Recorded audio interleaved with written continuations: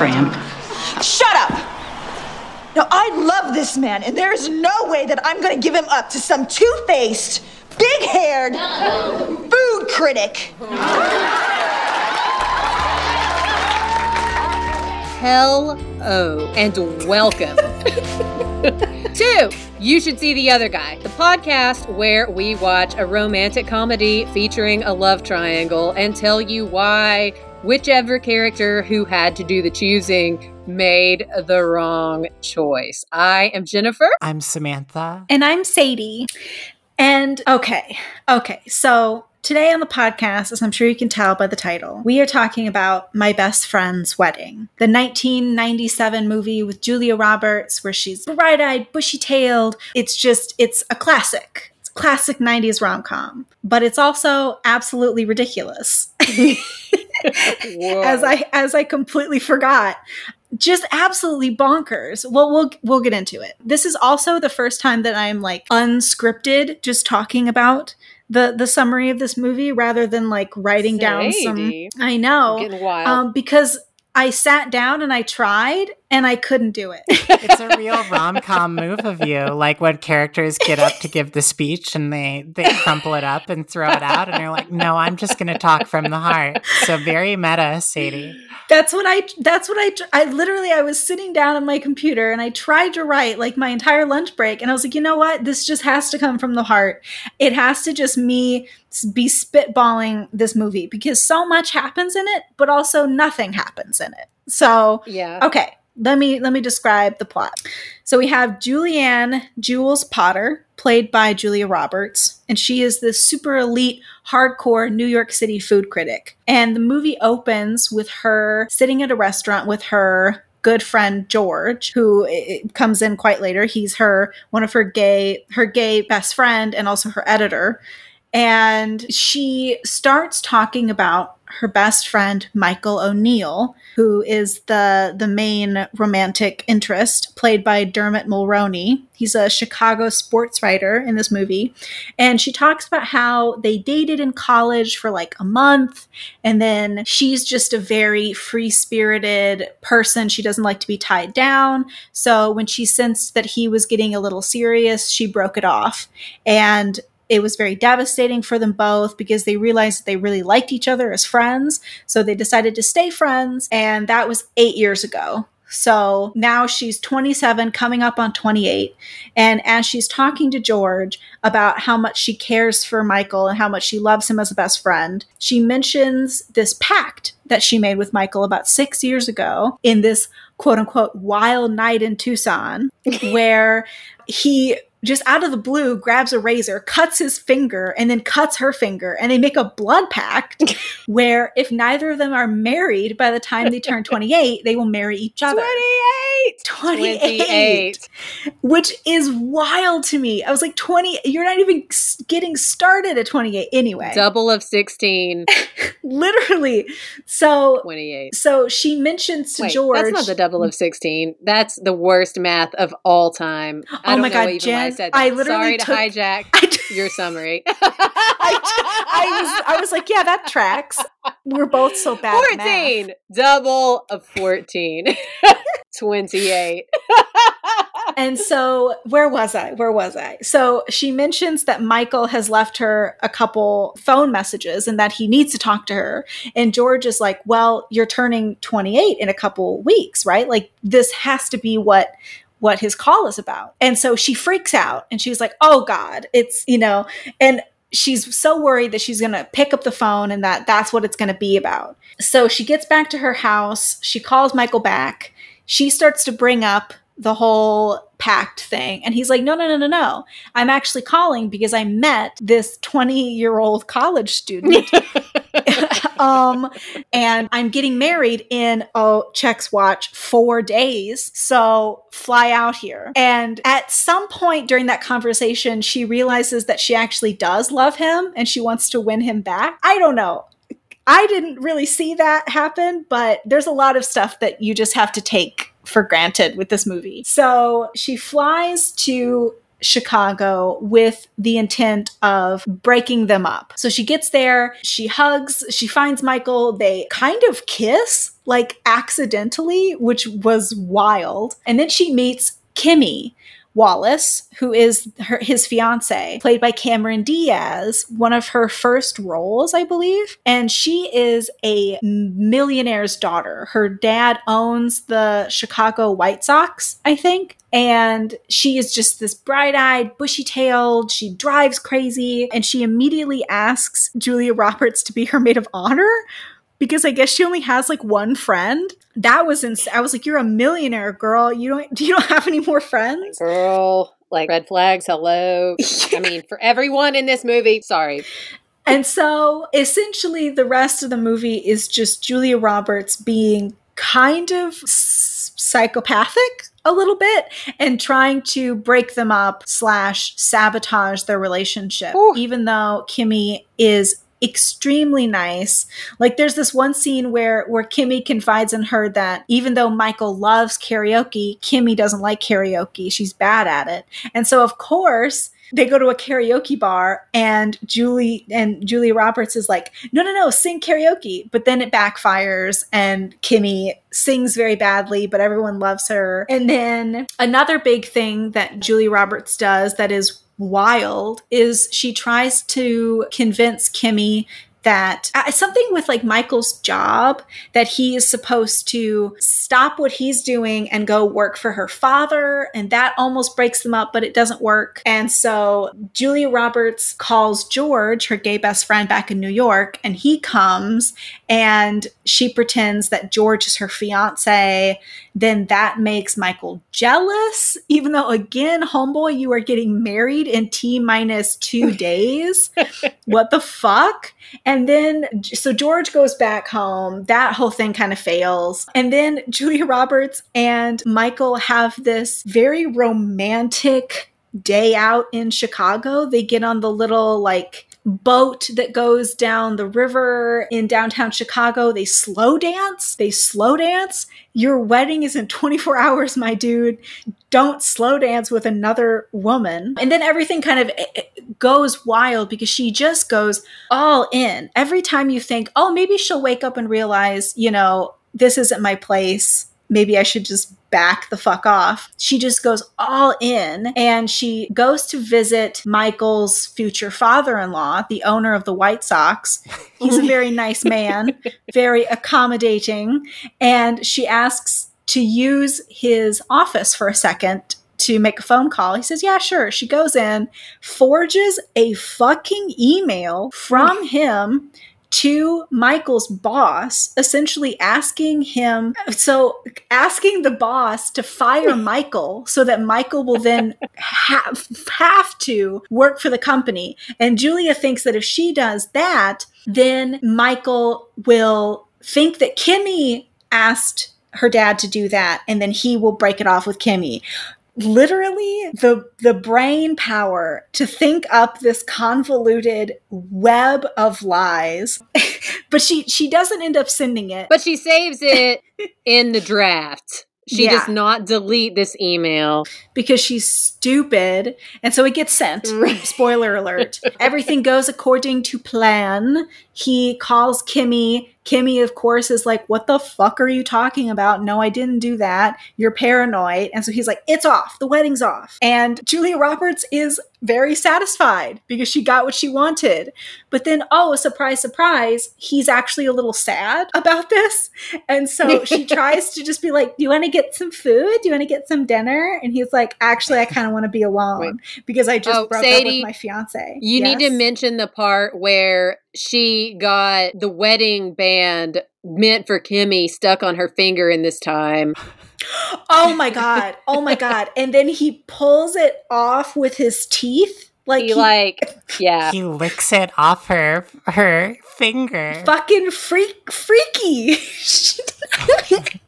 Woo! He's a freak for that, honestly. These people do not have good boundaries. Yeah. Okay, sorry, Sadie, carry on. No, listen, we can just interject whenever you want. So she's dejected that he didn't immediately fall into her arms.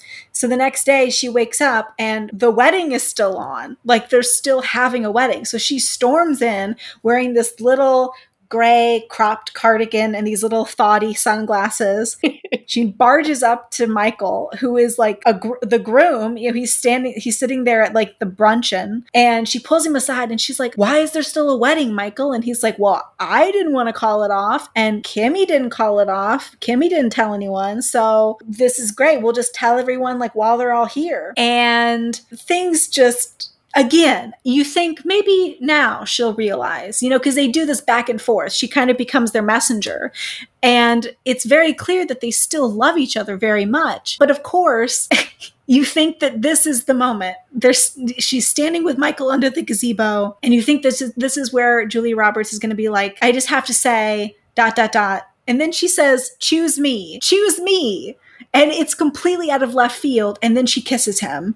And then Kimmy sees, she drives away. Michael chases after her. And then Julia Roberts, like a psycho, chases after Michael in a stolen bread van down Michigan Avenue in downtown Chicago. Oh my God. Her and Kimmy have a wild standoff in the Comiskey Park bathroom.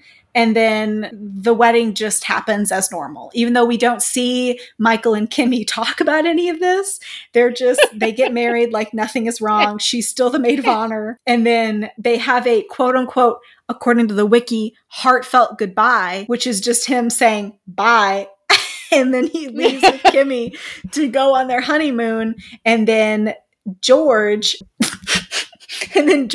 shows back up. He flies to Chicago like 4 times in 4 days. And then Julia Roberts dances with George at the wedding. The wedding, the reception, which is still going on even after the couple leave.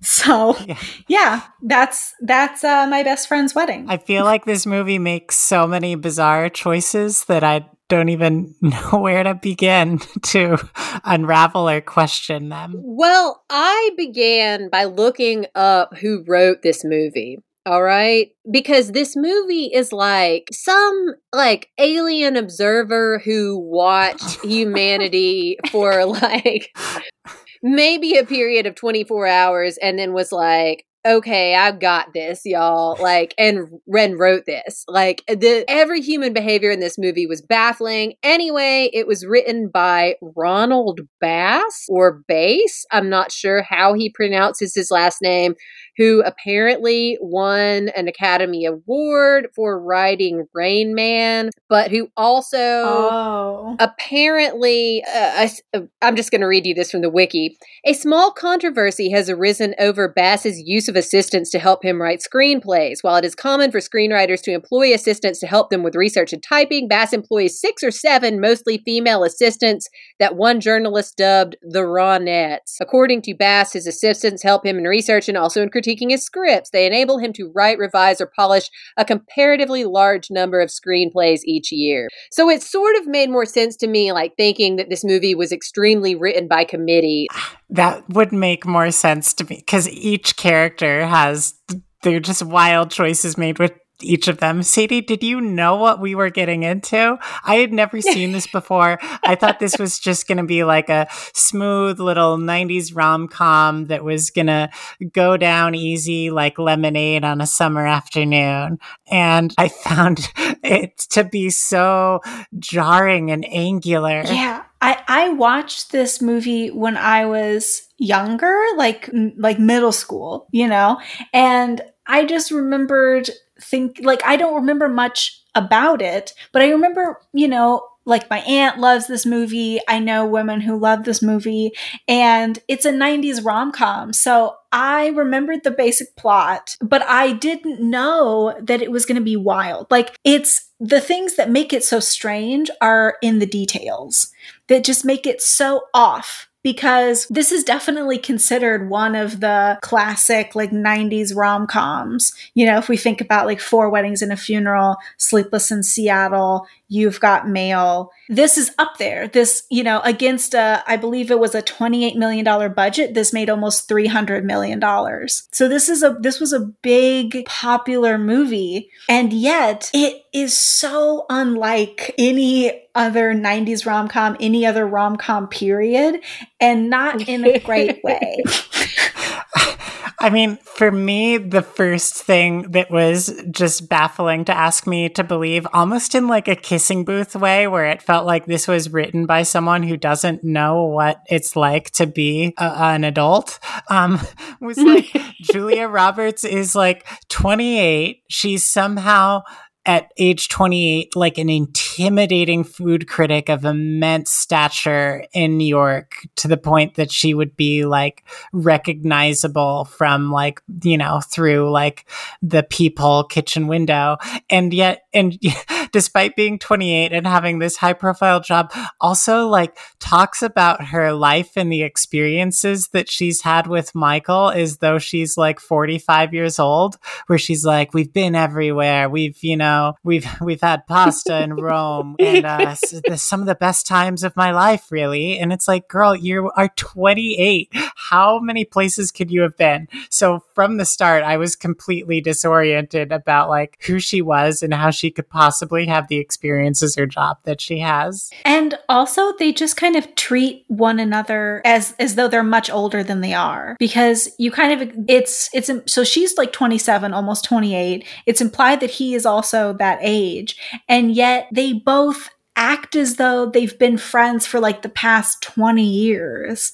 Like they have this like weathered general air about them. And I'm like, y'all have only known each other like 8 years. And again, where is the best friendship? This movie should have been titled, I mean, if anything about this movie had anything to do with reality or accuracy whatsoever, but this is my fuck buddy's wedding. Like, they're not even friends. It seems like that the context is that they are not in a long-term relationship, but everything they mention since the point he turns up, as Sadie pointed out in the summary, even when he's engaged to be married in like 3 days, is them hugging each other way too closely, and him commenting on how great she looks with her clothes off, and them making kind of dirty jokes and like doing serious heavy eye contact, flirting with each other. So it's like the fuck buddy who's about to get away, not that where is the best friendship? I am agog. I am baffled. I do not get it. Yeah, it's my ex-boyfriend's wedding, and it reminded me a lot of her antics of the CW show Crazy Ex-Girlfriend, except without the like critical lens on the behavior itself. I think at one point she does mention like, I'm selfish, or like I'm, self-involved or something like that. But that was like a little glimmer of self-awareness from her character. And when it happened, I was like shouting at the screen, like, thank you. Because I was worried that moment would never come, and that she was just supposed to be like an endearing, quirky, clumsy little rom-com protagonist who just can't help but get into these little misadventures. I will say, I kind of appreciate how they didn't have her get the guy at the end, because it would have just felt really strange. Like, she does all these manipulating things and then she does end up with him. But they took a strange middle road where they made it seem like Michael was also very into her, but also not into her. And so they had tons of like these romantic moments, like the scene where they're slow dancing on the boat, or the barge, I guess. It looked more like a barge. And so it's just this weird in between that leaves you feeling like, are Michael and Kimmy going to even last the year? Like, no. Beyond the fact that she's like 20, and like dropped out of college to go on the road with him, which is just like, why would you ask that of your significant other? But yeah, it's just weird. And no one really seems super happy at the end. Like, there's just something unsatisfied left in them at the end for everyone. So I don't understand where they were going with that. Yeah. I feel like weirdly we spend a lot of time with these characters and yet not enough. Like they don't have the conversations that humans would have. I'm being won over by Jen's theory that aliens observed one wedding and then we're like, we too can make a Hollywood movie, and they like drafted it up. But like after seeing him again for so long, they don't have a friend talk of like, hey, how are you doing? Like, so tell me how you met this girl. Like, what do you like about her? It's just like straight to like seeing her, Julia Roberts, in her underwear and like weird flirtatious chemistry. Or like Michael and Kimmy never really have serious talks about their relationship that aren't these weird comical blow-ups in public. It's strange. Oh my God, it's also strange. And I had 4 separate points I've been waiting to make, and 17 more things fly up in my head because everything about this movie is just so weird and wrong. Nobody behaves as any actual human in life ever would at any instant ever in this movie. So it's really... You're right. It's like whack-a-mole. It's like every time I think of something that like bothers me or like, or just perplexes me, I think of something else. Like the famous scene from this movie is the sing-along scene at the like crab shack or wherever they're all eating their family meal upstairs together, and they start kind of spontaneously breaking out into, what's the song? Say a Little Prayer for You. Mm-hmm. Yeah. But the lead up to that was bizarre, of Rupert Everett telling this like fake story, or was it fake, about like meeting her in a mental asylum, and then like he says like someone turned to me and then just started singing the song, and what?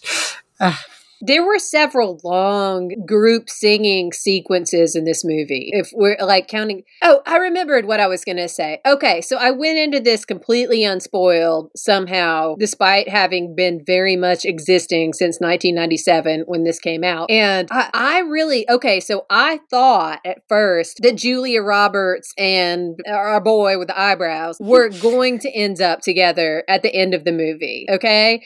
And then I thought, okay, the only way this can make sense is if this whole engagement and wedding to Kimmy is an elaborate sham on his part to get Julia Roberts to confess her feelings for him so that they can get together on her 28th birthday or whatever. Because, like, literally, what the fuck? Like, to everything that happened in this movie. But that is not what happened at all. Like, instead, Cameron Diaz did marry him to probably, she's gonna get it annulled on grounds of like fraud in 6 weeks. Well, and so that's a great point, Jen, that like it's almost as though the weird little pact when they turn 28, they don't get married. It's like that doesn't matter at all. Like, why even include that? Because it only comes up like once at the beginning. So the whole time I was like, I can't believe that this isn't going to tie in, because I knew that he ends up with Cameron Diaz's character at the end. So the whole time I was like, I can't believe that this is happening the way that I'm watching it happen. It's almost like the Pretty in Pink. It's almost like Pretty in Pink, but like terrible, where it's like, I know that she's going to end up with the wrong person. So it just makes it so much more baffling when throughout the movie, they keep making the decisions that they do, making it seem like she's going to end up with Ducky. But in this movie, it's just like, why are you making these decisions if you also want the audience to be happy at the end with what has occurred on screen? Because I certainly was not happy with anything that occurred on screen.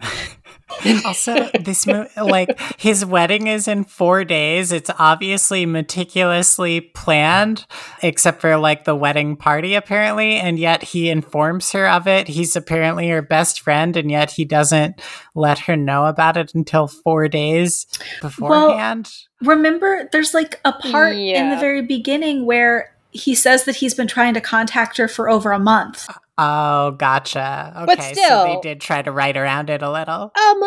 this is my fuck buddy who I still sometimes have lingering thoughts about's wedding. Like, oh my God. And we get nothing about like the basis of their friendship or their relationship. All of their time on screen together is like, remember that time in Tucson? Yep. Remember that time in Phoenix? Yep. Remember that time in Paris? Yep. Like, it's solely just recalling things that happened to them. We don't get a real sense of like what their dynamic is beyond like shared memories and then these romantic flirty moments that just kind of read as fuckboyish and not like, oh, we have a long-standing friendship. Yeah, like they have a song that's not a friend song, and he keeps comparing her to Kimmy constantly, and then said, and with Kim coming out on the losing side, that he and Kim don't even have a song. Isn't that crazy? Do you think that's okay? Now let's slow dance on this barge for a while I sing our song to you. And Julia Roberts straight up says something about the hot affair they're going to have like twice a year. And he's just sort of like, okay, now let's cuddle up chest to chest. It's not good or normal behavior. Yeah. Do you think we got enough from her at the end where it's like she's realized that she did wrong things and this is about character growth? Yeah. No, I do not think that. If anything happened with character growth, she would have stayed the fuck away from that wedding and reception and not been there as a weird it's the maid of honor making fuck me eyes at him throughout the ceremony, and then made a big creepy speech that was all about herself at the reception, and then said that he and Kimmy could borrow their, meaning her and his, song for their first dance. I mean, what in the world? Why did Kimmy not come out of this with an assault charge? Like, wait, Kimmy? What did Kimmy do? No, I'm saying, how did Kimmy not just launch herself at this woman with murderous intent? Like, what is wrong with her? Sorry, I was trying to remember a scene where I had seen Kimmy be violent. No. But Julia Roberts needs to be arrested for Grand Theft Auto and emotional manipulation and email forgery. And yes. So many things. And Kimmy is like, God, okay, I know I have read the updates that Stockholm Syndrome is not a real thing. This was some misogynist bullshit made up by, some psychiatrist who wasn't even involved with the situation, with a lady who was very rightfully trying to save everybody's lives in a hostage situation when, like, the police were about to get them killed. However, like, Kimmy, my good woman, what the fuck? I realized that you were 20 and you were in love for the first time, but this is just bad decision making. Like, get the fuck out, away from. First of all, she should get away from this horrible man. I hope that, what even is his fucking name again? Michael in this movie? She needed to get away from him from the start. That, of all the awful scenes this movie, and of all the crimes literal crimes that Julia Roberts did, the scene that made my blood run the coldest was when Julia Roberts manipulates Kimmy into trying to get Michael a better paying, cushier, in one place job in Chicago, right? Through her dad's business or whatever. Because Julia Roberts thinks that this is going to make Michael get upset and dump Kimmy 2 days before their wedding. So Kimmy naively goes along with it. And then Michael flies off in the grossest, like, masculine rage about, oh, so you're saying my job's not good enough. I'm not good enough. You won't quit school for me and follow me around? Well, I'm just done right now. Until he gets Kimmy to break down and cry and say that it's all her fault and she's entirely in the wrong in a public restaurant. And then he gets settled down and says, well, okay, and sits down, and I guess I'll still marry you. And you still can have the privilege of following me around the country on my shitty low-paid job. It is so toxic. Why It do is they so want toxic. this man? Yeah, like, I mean, we see why Julia Roberts might not have wanted him, but, like, Cammy, no, girl, no. Finish your degree. Like, what the fuck? Yeah, it's hard to even root for Michael and Kimmy because you don't see any sort of solid basis for their relationship either. And I mean, maybe one of the reasons why it's hard to write good relationships between these characters is like the characters themselves are kind of flimsy. Like there's this scene where Julia Roberts and Cameron Diaz are like trying to characterize Michael or like laugh about Michael's qualities, and the best they can do is like, oh, remember how he snores? Yeah, he snores. It's like Yeah. they can't talk about any personality traits that he has. It's written by aliens. Like, there's no, I don't. And then they cast some very charismatic actors and they had some catchy singing scenes. That's all I can think. And this movie has done more to convince me. Like, again, I was definitely alive, but I wasn't, I guess, keeping up with celebrity gossip as much at the time. But in the, like, the age of, like, box office headlining stars, when, like, you know, George Clooney and Julia Roberts and people would just go see a movie because that actor was in it, that must explain the success of this movie. Yeah, it's about Julia Roberts' smile more than it's about like anything else. Julia Roberts looks very hot in this movie and very completely unhinged in the whole movie. And like, she is unhinged the entire time. Yeah. And so in this case, I feel like it's really hard to argue for the other girl / other guy, and just more focused on like these characters are so wild both individually and together that I propose that the only way that this could work, if it has to work, is a throuple. I feel like that's going to devolve into toxicity like immediately. Oh, so fast. Too. So fast. And yeah. I actually texted my lovely, wonderful co-hosts to remind me about one line in the movie that's where Julia Roberts is talking to George, and he's like, well, do you like Kimmy? Like, you know, blah, blah. And she says, if I didn't hate her, I would absolutely adore her. That, yeah. I was like, well, I cracked it. Like that is just such a... there's so many like weird sexually charged scenes between... Okay. But yes, we're getting into it, Samantha. Yes. The elevator scene. Cameron Diaz's character literally just randomly stops the elevator, practically pins Julia Roberts against the wall, and is like whispering seductively into her ear. I was like, what is happening?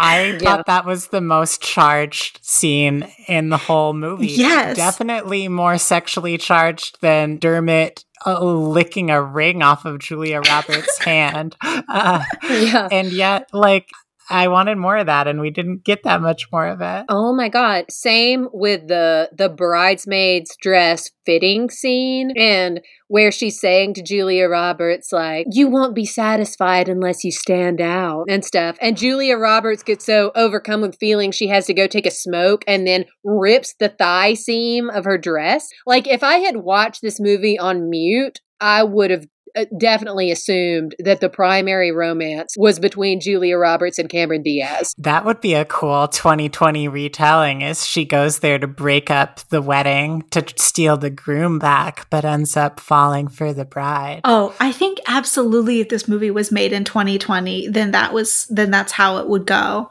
Because their chemistry and their like the what is like left unsaid between them in so many scenes, like it's a no-brainer. I feel like the movie kind of like, it started out like setting it up like, okay, we're gonna see lots of Julia Roberts and Cameron Diaz together. There are gonna be these fast punchy scenes. Cameron Diaz is kind of a little like firecracker driving her convertible around, got a little like spoiled rich girl going on, but also like weirdly kind-hearted, but also possessive, but also very intuitive. Like, I thought they were going to stick with that, and then they just turn her by the end of this movie into this like meek, diminutive little weeping willow who just like cries at the thought of like ever losing Michael. And I like why her character just took such a left turn for me away from such a promising early direction.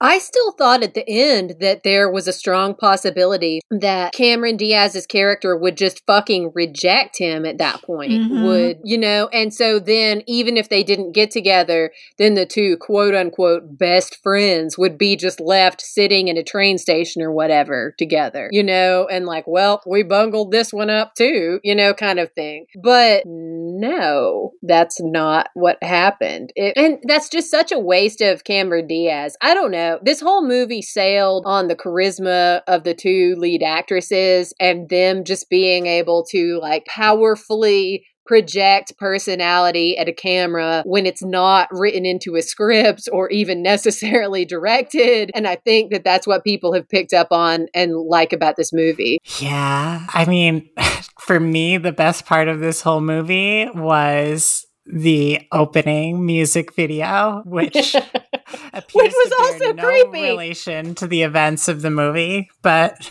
is just fantastic and also has some kind of homoeroticism going on, I think. Very much so. Well, I was telling Samantha before the podcast started that it reminded me a lot of But I'm a Cheerleader. Like these really weird forced gender roles presenting themselves in like this satirical 1950s over the top fashion. It's so camp. Yeah, it's like exclusively a group of women taking like all of the rites of a wedding, the bouquet throwing, the garter removal, all of that, and like reenacting them and kind of sending them up. And like the bride catches her own bouquet, which would fit in with Jen's desired ending of Cameron Diaz just like rejecting it altogether and going off to get married to someone who's not a roving sports writer who's not honestly that faithful to her. Also, I have fun facts. I brought some research on that music video. Oh yeah, hit us, Samantha. Tony Basil, who did Mickey, choreographed that music Mickey, video. you're so fine. Oh, we should have known just by the look of it. Damn. And like she did an incredible job with it. And once you make the connection and you've seen her other like music videos and choreography work that she's done, it makes total sense because it's like it's so playful and campy, but like very just dancey and fun and like irreverent. It's amazing. Yeah, and that was so much fun to watch in the opening music video, but the lyrics to the song are very regressive. And you know, I think I texted Samantha and Sadie and was like, is this song saying that a man won't marry you unless you put out and wear your hair the right way for him? You know, I mean, which is like, yeah, that's exactly what the song was saying. But then the movie sort of weirdly in an incredibly offensive way to everyone involved turned the gender roles around, sort of like that the women in this movie had the power, but they were just fighting over the man as a possession, and he didn't really have much agency of his own and could go. It was just incredibly strange. Like, I am truly shocked that this was written by humans for humans, and I am really not sold on that still. Picture Jen's space aliens being like, we will call it my best human friend's wedding.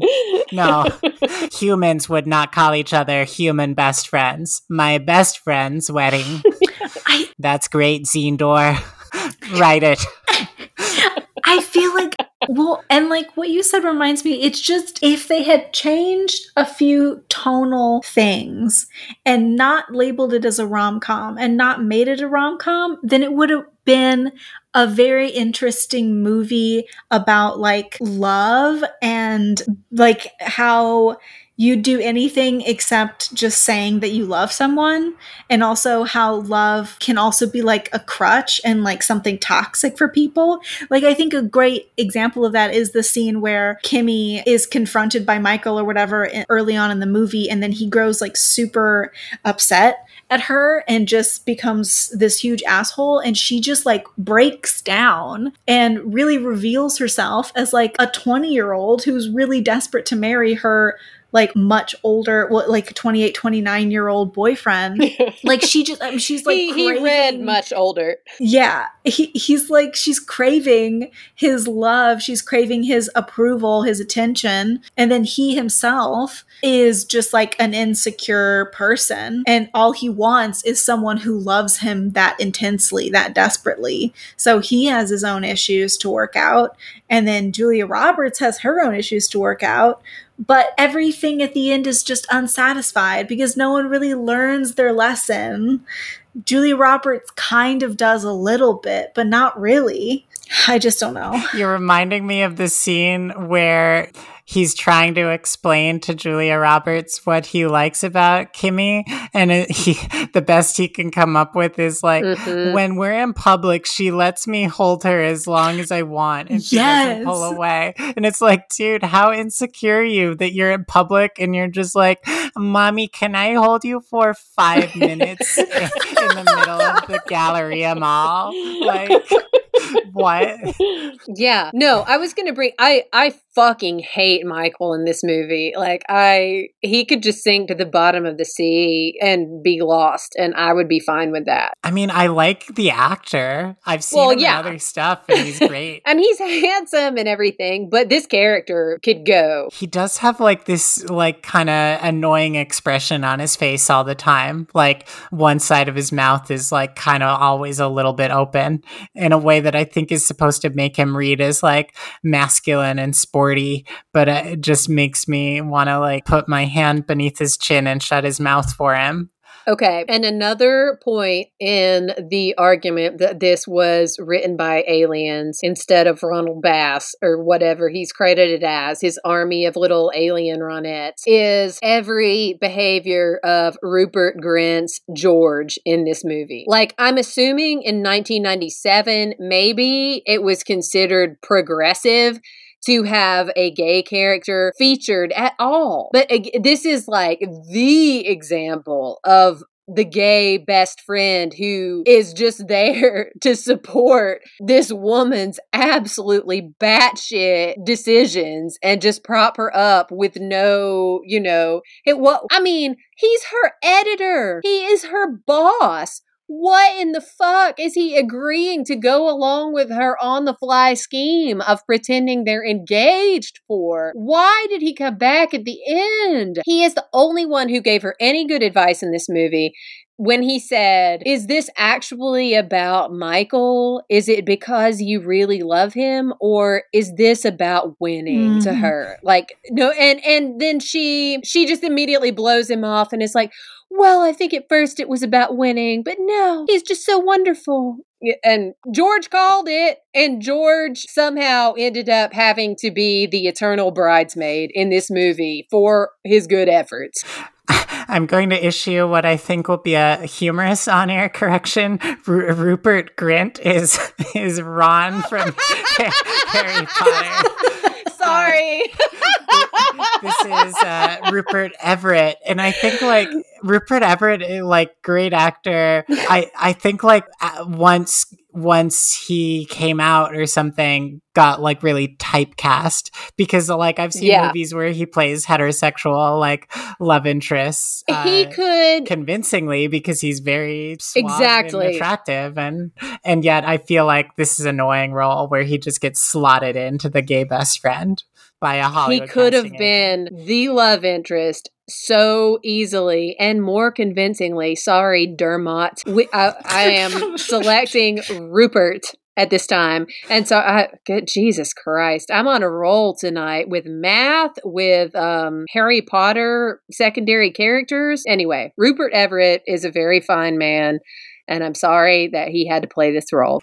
I did like his line during the wild, unhinged car chase scene where he's like, so Michael's chasing Kimmy, you're chasing Michael, who's chasing you? And she's like, no one. And he's like, exactly. And he could have just said that to her 40 minutes ago, but then we wouldn't have had a movie, I guess. Right. Why is he still talking to this bitch at this point? Like, honestly, why did he fly to Chicago from New York?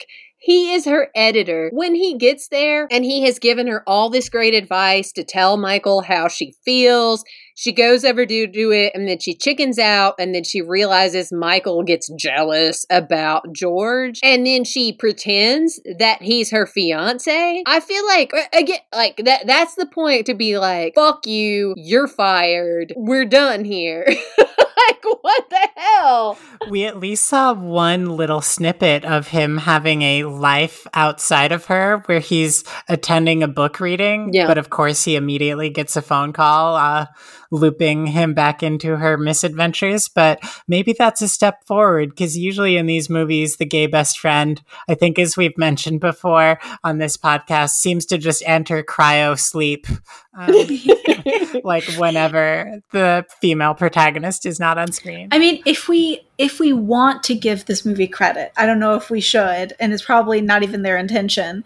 I think that it was clever of them to kind of introduce this scene, because not only is he doing something unrelated to her, but it's like the complete opposite of who she is in this crazy world that she drags him into. Like, in his spare time, he just likes listening to like somber poetry readings or book readings or whatever. And so it's kind of just like he's granted this reprieve from this crazy life that she has built for herself, but then he has to like get brought back in, and he goes back to just being the gay best friend. So I'm glad that they included that. Yes. And you know what was weird watching this with 2020 eyes and forgetting I looked up and saw that this was made in 1997 after I completely finished watching the movie, because I was so just like, what in the hell? I knew it happened. It was made in the 90s, but I didn't know what was happening at any point in this movie. So it was.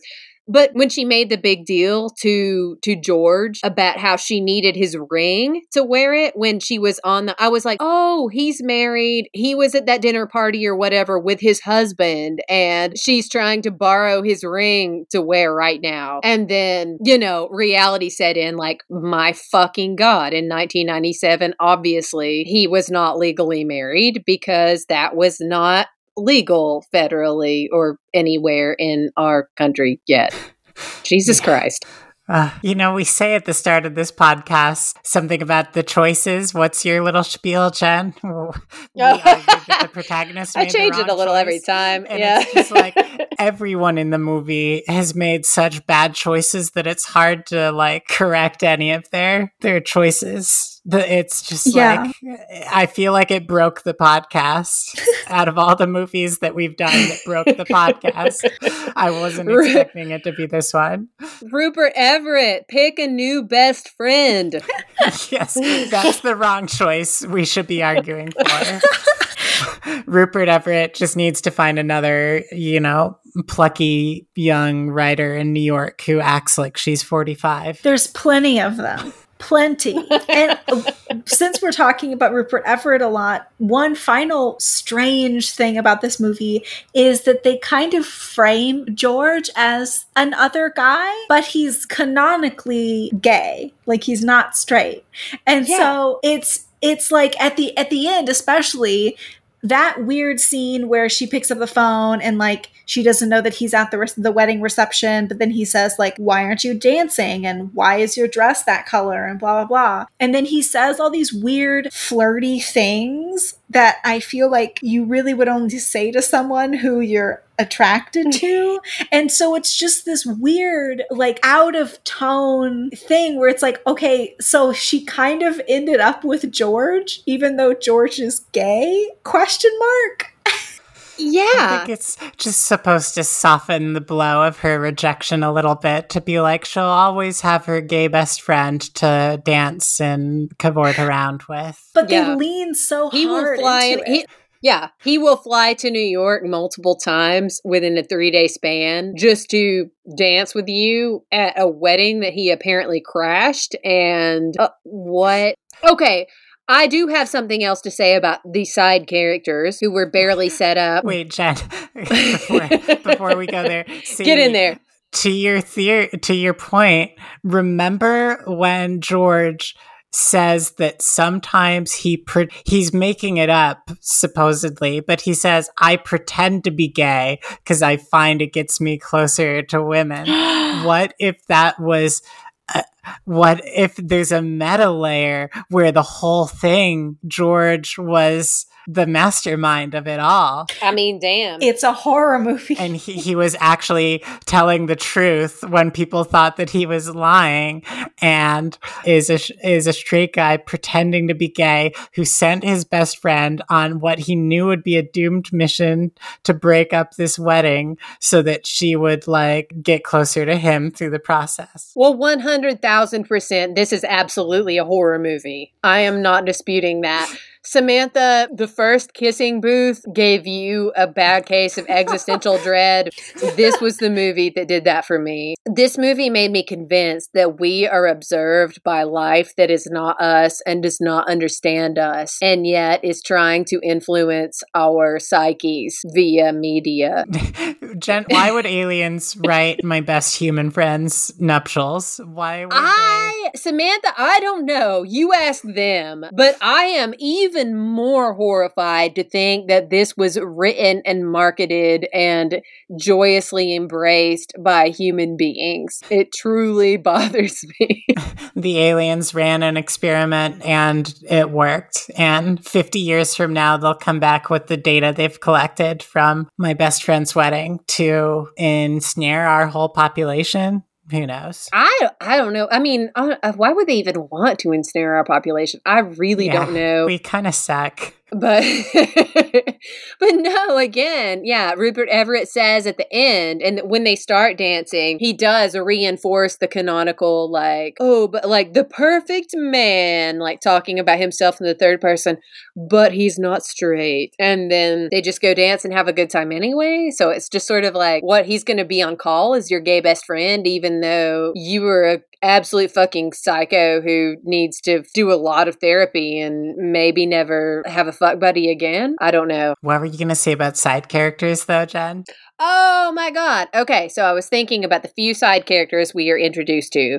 And Sadie mentioned, of course, our very strangely, like, friendly and trusting father of the bride who let her in his office unsupervised for all that time to cause chaos and whatever. And a few others. But of the few side characters we meet, the other two bridesmaids, right, are one of them. And they make a bit, I can't even remember the other, there were two adjectives they used for them. Something I can't remember, and sluts. Sluts is repeated multiple times over the movie for these two women who don't seem to be even, they just seem to be curious and eager until they have a totally huge spectacle where one of them gets her tongue stuck to an ice sculpture, to bring ice sculpting back in this podcast. Yes. Well, like, Sadie wanted to talk about this moment.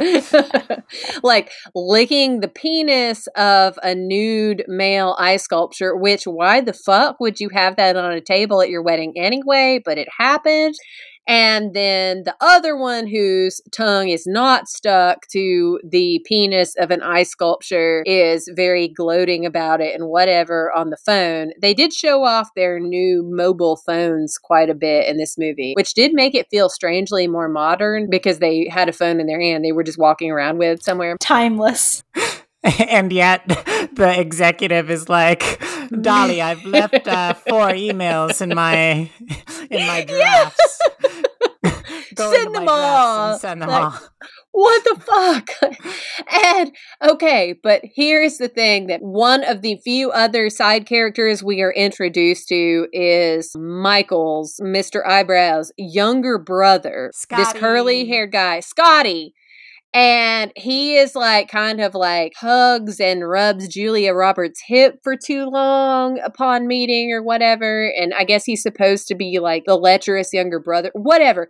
Anyway, this really bothered me that at the wedding, they showed him multiple times with the ice sculpture dick licking bridesmaid. Like that they are like, it was like implied that they are a couple now. And like, how old is Scotty? What is going on? I don't understand any of these families or anything that is happening here. The fact that you just said, I sculptured dick licking bridesmaid and it described like a real thing that exists in this movie says a lot. I think Scotty is supposed to be like, he's younger and Julia Roberts is hot and he's like, oh, girls, like, oh, I'm like gonna hug you a little too long. But again, we don't get like enough of his character to like really establish that. But like, Cameron Diaz is supposed to be 20. So how old is Scotty? Yeah. Also, like that family scene, the hugging scene you brought up, Jen, was weird because like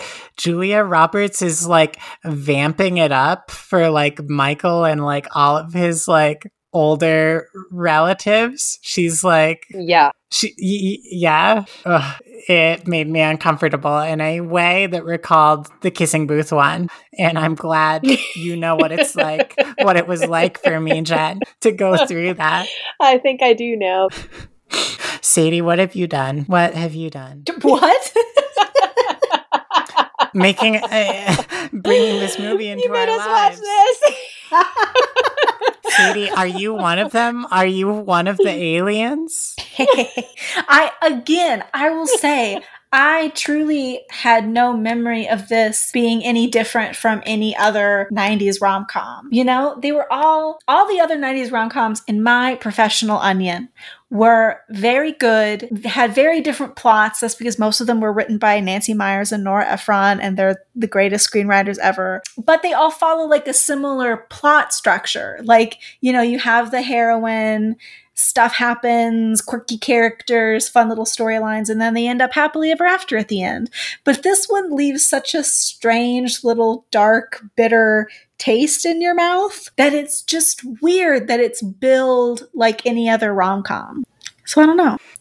Oh, this actually, and I am loath to admit this, but now that I have seen this nightmare that we watched, it kind of makes me want to go back and revisit because I had never seen this one, but I remember that Runaway Bride was like a staple of how even old I was in like 8th or 9th grade when that one came out. It was another one of the Julia Roberts rom-coms, and I remember getting like crapped on a lot by my peers for being like, guys, this is not a good relationship, and everybody being like, Jen, you just hate love at the time. And I don't know, man, but it kind of makes me want to watch that again and see if it is just as deranged as this is. I feel like the other Julia Roberts. Which movie was it? Did you say? Runaway Bride.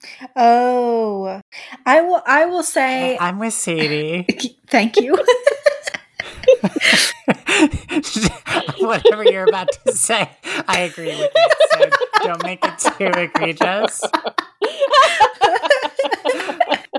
I was gonna say, I was just thinking about the filmography of all of the actors and actresses in this movie, and I was thinking specifically about Julia Roberts because for me, Cameron Diaz, just a great actress. The Holiday, which is another rom-com that she starred in several years later with Kate Winslet, Jude Law, and Jack Black, is what I consider one of the greatest rom-coms ever made. It was written by Nancy Meyers. It's so beautiful, and it really shows off Cameron Diaz's rom-com range, like her ability to just be amazing in a rom-com, that this one just, you don't get it at her character at all. But I don't think that I like a single Julia Roberts rom-com. I was thinking, I just, they're all flops for me, personally. Wow. What about Notting Hill? I don't really feel Notting Hill. Like, I never really got into it very well. And I feel like it's just it's very apparent that it was written by a man who, even though he wrote Four Weddings and a Funeral, which is a great movie. But again, there's just a little something off about it. I don't know. And like, yeah, her character in that, like, okay, yeah, she's showing up, to spend her life with him now? Or to spend like a happy, like 2 to 3 weeks with a normie before she goes back to her life? Like, You know what? Oh my God. And probably because I just read the newsletter of our guests who are upcoming this week, and one of them suggested that Ryan Murphy should have been the director of The Kissing Booth too. But Julia Roberts is much more like an unhinged horror queen to me, who can sell she would have been that. great in horror movies. Yeah. I mean, a lot of actors probably don't want to touch them because it's perceived as lesser, but Julia Roberts would have been an amazing scream queen. So good. What if Julia Roberts came into the series of American Horror Story? It would be incredible. Yeah, or she could have done a Hereditary-esque Toni Collette. Oh my God, role. yes. But then again, if you've been labeled America's sweetheart in the past, you're probably reticent to puncture that image too much. Sadie, you and I need to do a blood pact, not about anything, but so that I can see that you have human blood and that you're not one of this space aliens that made this movie and have been trying to expose more humans to it. You just cut me open and I just bleed like seeds, like a beanbag that gets a hole in it. My God, that's why she eats so many seeds. She's made of seeds.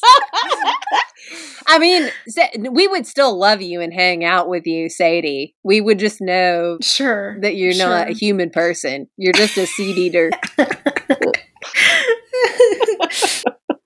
Gosh, well, do we have anything else to say? Should we rate? We couldn't even, this movie was sort of like, what? Those two terrible people, I guess, sort of deserve to end up with each other, but we don't really care about either of their well-being. Yeah. Something better should happen for Cameron Diaz, and hopefully it will. Even after she married this guy, her family has a lot of money. A poorly chosen early marriage can be hung up really quick. Yeah, you should choose the other 90s rom-com.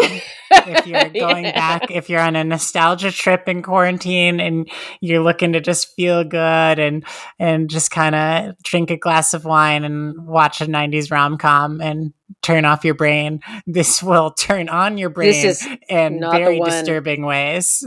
Yeah. I will go ahead and just create a list of rom-coms from the 90s to watch instead of this movie to fill the hole in your heart. God, please do, Sadie. Gosh, I don't know why it even bothered me more than some of the bad 2000s rom-coms we've watched for this that are overtly homophobic and I watched it, we've talked about it for an hour, and I just still feel weirdly I've got a splinter in my foot about it or something. Yeah.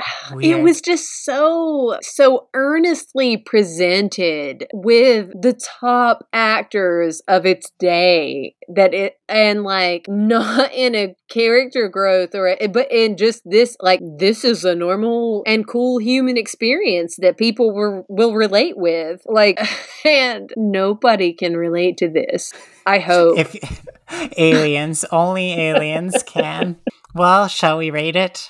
Yes. I will give it 1.5 Chicago drawbridges out of 5, and most of my Chicago drawbridges are for Tony Basil's choreography in the music video. If I went to a theater and expecting a 2-hour movie, sat down and watched Tony Basil's 3-minute music video of Wishin' and Hopin' as performed by Ani DeFranco, I would be and then the credits rolled, I would be okay, I feel like I got my money's worth. But add this movie carried on. And I have the whole rest of my evening. Yeah. Unexpectedly short, but still delightful. But as it stands, I see this as a great music video that has a weird and inexplicable rom-com attached to the end of it as an extended credit sequence. Okay. I guess I'll go ahead and go first because Sadie. Jen always has the great blowout ending review. No pressure, guys. No pressure. I very much pressure. I give it 1 Michelin star out of 5. Remember, she's a food critic. Huh? Anyone? Anyone? I certainly forgot. Oh. Because it had some very attractive people in it, and there were some funny lines. And I do think that Julia Roberts obviously is a great actress, so she was good in this movie, but otherwise, not it, fam. Not it. Sadie, I must concur with your point there that there were a few scenes where just the camera stayed on Julia Roberts' face and she had to cycle through like 5 emotions suddenly, and she did a great job. Like, I do not blame any of this on the actors who were trying their damned hardest. However, I give this movie a -2 bellmen who are going to be fired for inexplicably sharing a cigarette with Julia Roberts, who is just a completely out of her mind, looks like she's on drugs person in the hallway while he is trying to just roll a fucking tray of stuff back down to go back to the restaurant. And my God, nobody in a super nice hotel in Chicago who values their job would have ever fucking done that, no matter how beautiful Julia Roberts' hair was, especially once they saw the absolutely unhinged, ready to murder any man look in her eyes at that point. That was Paul Giamatti. Did you? Yes. Oh my God, really? I mean, he looked so familiar to me, but his hair was different. So I was like, what? Thank God he got better roles eventually, because it's like he's a great actor, and he's used for like the sad sack waiter who's like, "Oh, it's okay, chin up, like, girl." Yeah. Pour 2 out for Paul Giamatti in this movie's lost job when he turns back up at the, Bellman Central, and they're like, "Why do you smell like cigarette coming off a non-smoking floor?" And he's like, "Well, this broad was really charming." Yeah. And that's my review of this movie. Has worked in every hotel in Chicago, just getting fired from each of them for offering too many cigarettes to sad women in hallways. Well, Jen, do you want to roll into a little outro segment? Absolutely. Give me the good, Samantha. I haven't sang our little thing in so long. What did we even call it? Oh, I remember. It's called Happily Ever After. Oh, it has music now. Wow. Yeah. She sings too. It'll change next time because I won't remember what I did this time. But I'm bringing it all to the table for you guys, for our listeners. It's been a while since we've done a little outro like this. What do we have to say? I'm trying to think. Yeah, what are we going to talk about?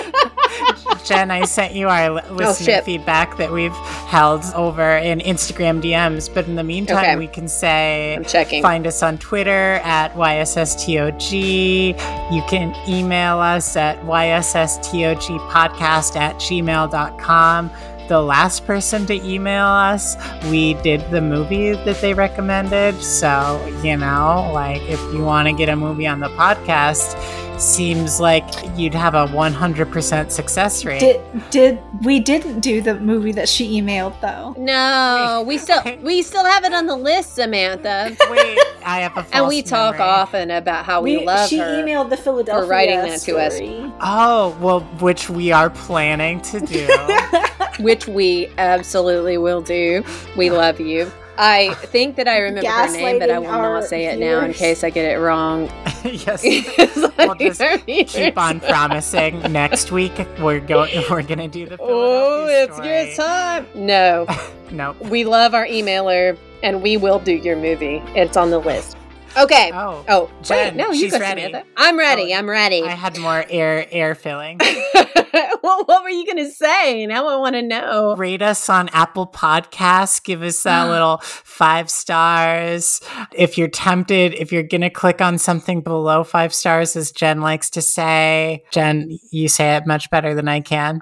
Just go fuck right off into the sun. Yeah, it's free. You're listening to it. You don't have to listen to it. But if you love us, we love 5 stars, and we love those little blurbs that people sometimes write with the 5 stars. Oh, that gives us such a boost. But honestly, why would you listen to however long this is? And like, why would you listen to the whole thing and then leave a bad rating? Like, yeah, if you're here at an hour and a half, value your time more than that, okay? Like, for the love of God, look at yourself in the mirror. Watch something else. That's my recommendation.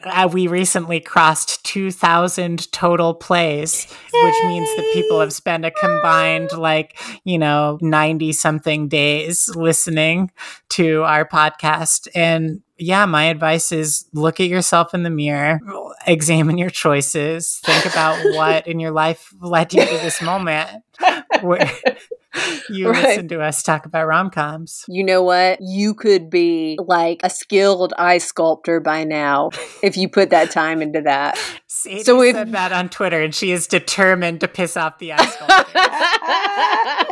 That was actually me. I'm still really? harping on that. Yeah. No, but I also quote tweeted. Oh no.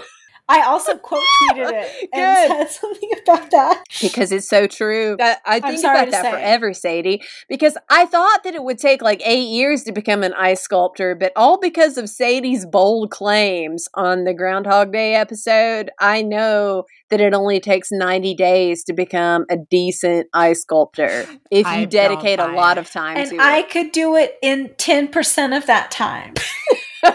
It takes 10,000 hours to get good at anything, according to a pop statistic I've heard a million times. Bullshit, because it took us 1 hour to get good at podcasts. It took us the first episode to become geniuses. I mean, frankly true. Although I don't think we started to really achieve our heights until Samantha and I disliked Sadie's favorite rom-com, Leap Year, which we will discuss again with Sadie bringing on an ally for an upcoming episode. Dun, dun, dun.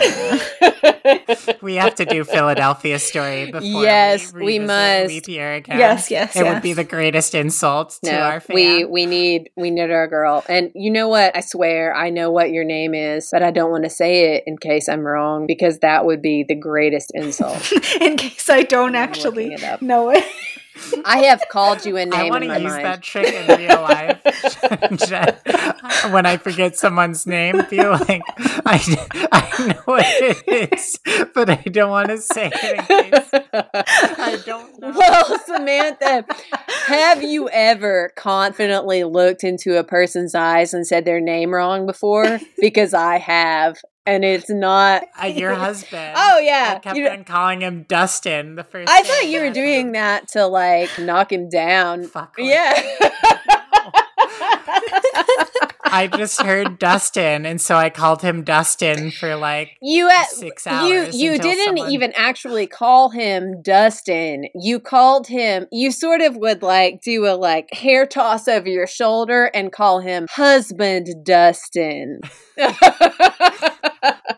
Was what Samantha called my husband, whose name is Justin with a J, for, I would say, not even that very night we met, but until the second time she met him months later. I saw it on the internet at some point, and that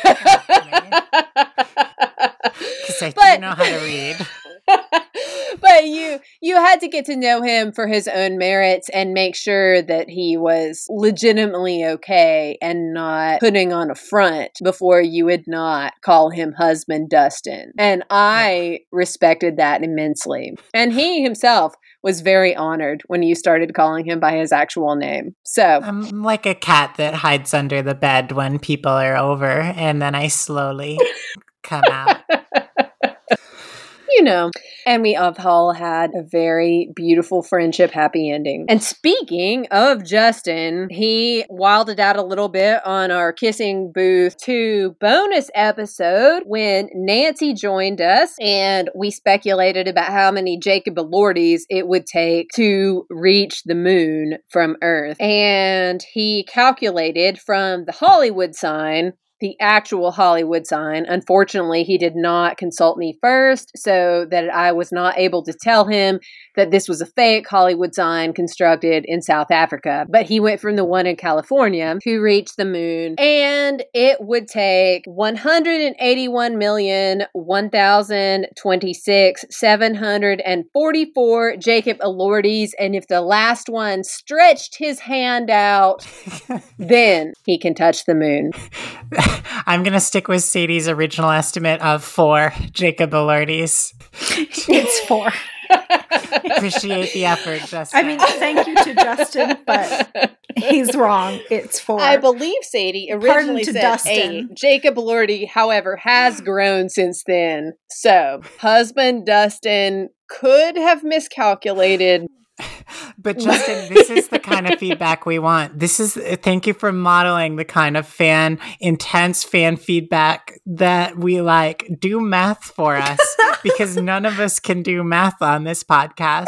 So, as demonstrated at the beginning of this episode for us. And he will be very excited to hear this when it publishes tomorrow or the day after, because I absolutely am not going to tell him that we discussed this right now. And we have a beautiful, beautiful mail from a listener called Carmen. This is a Sadie friend, right? Carmen is a Sadie person? Yes. Carmen! A Sadie person. You're so sweet! Okay. Carmen said compliments about us that I'm going to skim over. I'm not going to say the compliments to us. However, they are so appreciated, Carmen. We love you now. I mean, Sadie probably did before, but this is my first contact with you. And then she said, as for the Twilight one, I just wanted to say one thing, lol. So, Jacob was attracted to Bella because she was to be the mother of the baby he fell in love with, like holding in barf emoji. But, following that same logic, shouldn't Jacob have been attracted to Edward too? I want Jacob to be like, yo, let's get this 3-way on! Oh my God. This is taking me back to a dark place. But like oh my God, yeah, that's right. Is that partially why Jacob was so anti-Edward? Because he was attracted to the sperm that was somewhere being developed within him, but then he wanted to reject that attraction, so... I mean, the short answer is... There's no room in the Twilight universe for same-sex attraction. Somehow, despite all of the rule-breaking and mystical, supernatural stuff, the idea of a guy being into another guy is beyond the pale. But yeah, I remember us talking about that. We might have brought it up and it got cut out for length because our Twilight episode was already like 2 hours long. But like the idea that he was attracted to... He imprinted on the baby, like, while it was still a gamete, raised, I think, interesting existential questions about where Stephanie Myers thinks, like, life exists. That, like, the egg is, like, the thing that has life, and the sperm, when it's really just, like... The sperm is just, like, the quickening, like Highlander 2, that also the Highlander universe acted like never existed afterwards. When biologically we know they play fairly equal roles in creating a zygote. And who knew that we'd learn biology on this podcast, you know? Well, we're learning math I hate that I've learned biology. Oh no, a bunch of like, English readers get together. Sadie, you talk now. What have I got to say? I don't know, but say something. I'm just chilling here. Well, that was our outro. Did we already say our various handles, things like that? Say it again. Go ahead and do that. Have we ever said that? We're so bad at doing these. Okay, well, Sadie's here now, and I'm capable. You can follow us. You can find us at YSSTOG on Twitter. And we are also available via email at yssTOGpodcast@gmail.com. Please send us your various thoughts, comments, questions, concerns for our sanity, etc., etc. And you can also find our actual podcast that you're listening to, which I don't know why you would need to hear this part, on Spotify and Apple Music. Peace out.